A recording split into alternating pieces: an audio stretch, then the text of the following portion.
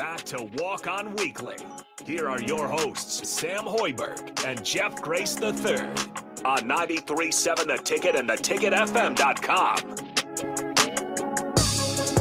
All right, welcome back into the final segment of the Walk On Weekly with Jeff Grace III and Sam Hoiberg, the host as always. I'm Harrison Arns pushing the ones and twos. And again, if you guys want to join the show, you got a few minutes left here. Starter Hammond text line 402-464-5685, as well as Facebook, YouTube, Twitch, and Twitter, and Allo channel 951. A great way to put a face to the voice.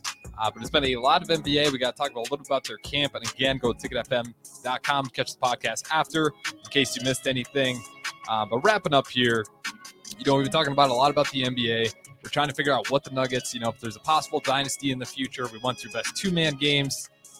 Looking forward, I want to say, when we're looking at the future of the league, especially the younger players, I kind of want to go through these guys because I feel like we've had so many young stars that just have not blossomed the way we wanted to. And it turns out to be these guys like Jokic, even guys like Fox, when you give up on them and then all of a sudden they kind of turn it back around.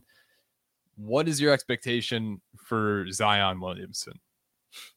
It's been a rough road. We don't have to dive into why it's been a rough road for Zion, but I mean, if you do a quick Google search, you're going to find a lot of Maria Mills, and that'll lead you to the story. But nonetheless, what do you guys see for the future of Zion? Does this turn out? Does he get traded? There's been rumors he gets traded from the Pelicans. Pelicans might be looking for Scoot Henderson at the number 2 pick. So is he getting traded? If he gets traded, does it work out? Where does he go? I'm not really sure what to think. I'd say as of right now, you can kind of tell his head's not in the right position. There's a lot going on.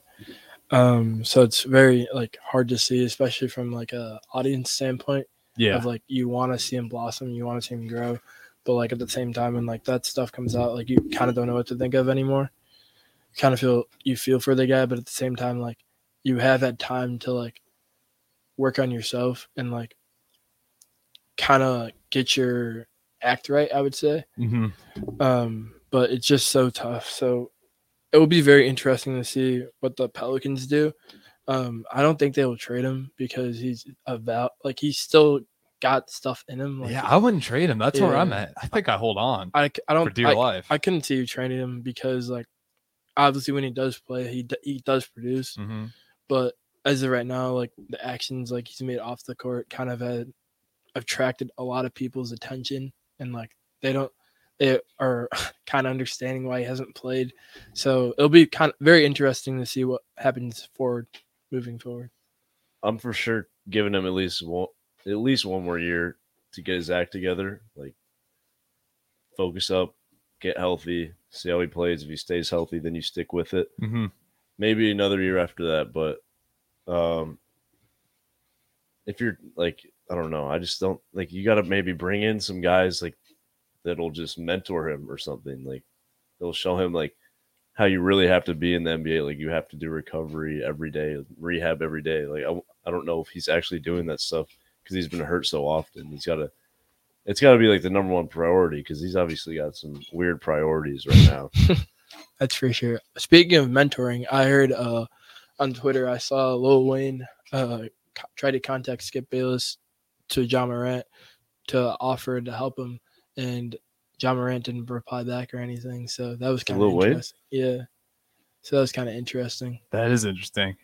Man, it's great. With Zion, I almost wonder if the Pelicans were too soft with him when they first got him. That's what I'm thinking. Remember don't play him, let him rest. And it's he's been playing ball his whole life. It's not like he was only playing college. He's in AAU all summer. Mm. I think they were just overly cautious. And then you're so cautious and the result is a 29 game season, and it's just, I don't know if it's him not working with the coaching staff, the training staff, if it's, I just don't know the full story. I'd be curious, how deep does it go if it's all Zion, if it is someone of the Pelicans being too soft with him, not wanting him to do anything, and that's part of why he has the mindset he does now. But yeah, I've never fully understood the story. Now, where would you like to see him go, just for fun? This is going to sound dumb, but I'd love to see him with the Nuggets. I was literally just gonna say. I was Throw him on the like, Nuggets. did that sound too stupid to say? Oh yeah. You would get so many lobs from Jokic, it'd be insane. I was talking about this the other day. I think my favorite team to watch would be at the point you have Chris Paul, and then you have LeBron James. Put him, wherever you want, probably put him at the 3, and then you take Jokic, put him at the center. So you got like 3 of like the best passers in the league. To my team. Yeah, and then maybe get Devin Booker at the 2, and then KD for another. Oh wow, we're building a super team. Yeah, I'm talking like I love it. just like the No. most fun I think that's super team that's you too can many- think of. There's too many ball dominant guys to be that fun. But 3 elite ball handlers. A guy in Chris Paul who doesn't care. LeBron James who can facilitate, and Jokic. You got to put Curry and LeBron on the same team to have the most entertaining team, and Jokic. Yeah, okay, I forgot about Curry. I just want to give Chris Paul a ring, man. That's why he's on the roster. Trying my best here. You can throw Curry with Chris Paul. He's gonna get so many open looks. Yeah, that's true. Give him Jokic, the screener and passer. It'd be insane. Yeah, I just always like to think of that. I just think I'm always a big fan of like the playmaking teams. So it's Me always too. my favorite. But nonetheless, again, great show with these guys. Jeff Grace III, Sam Hoiberg. This has been the Walk On Weekly. And again, if you want to catch the podcast, go to ticketfm.com. You can catch the Walk On Weekly there. Up next, I believe we got We Talk Facts with Eric Strickland and Clester Johnson. They will go tonight, so we got plenty of good stuff ahead here on Ticket Weeknights. Appreciate you guys listening and enjoy the rest of your Tuesday night.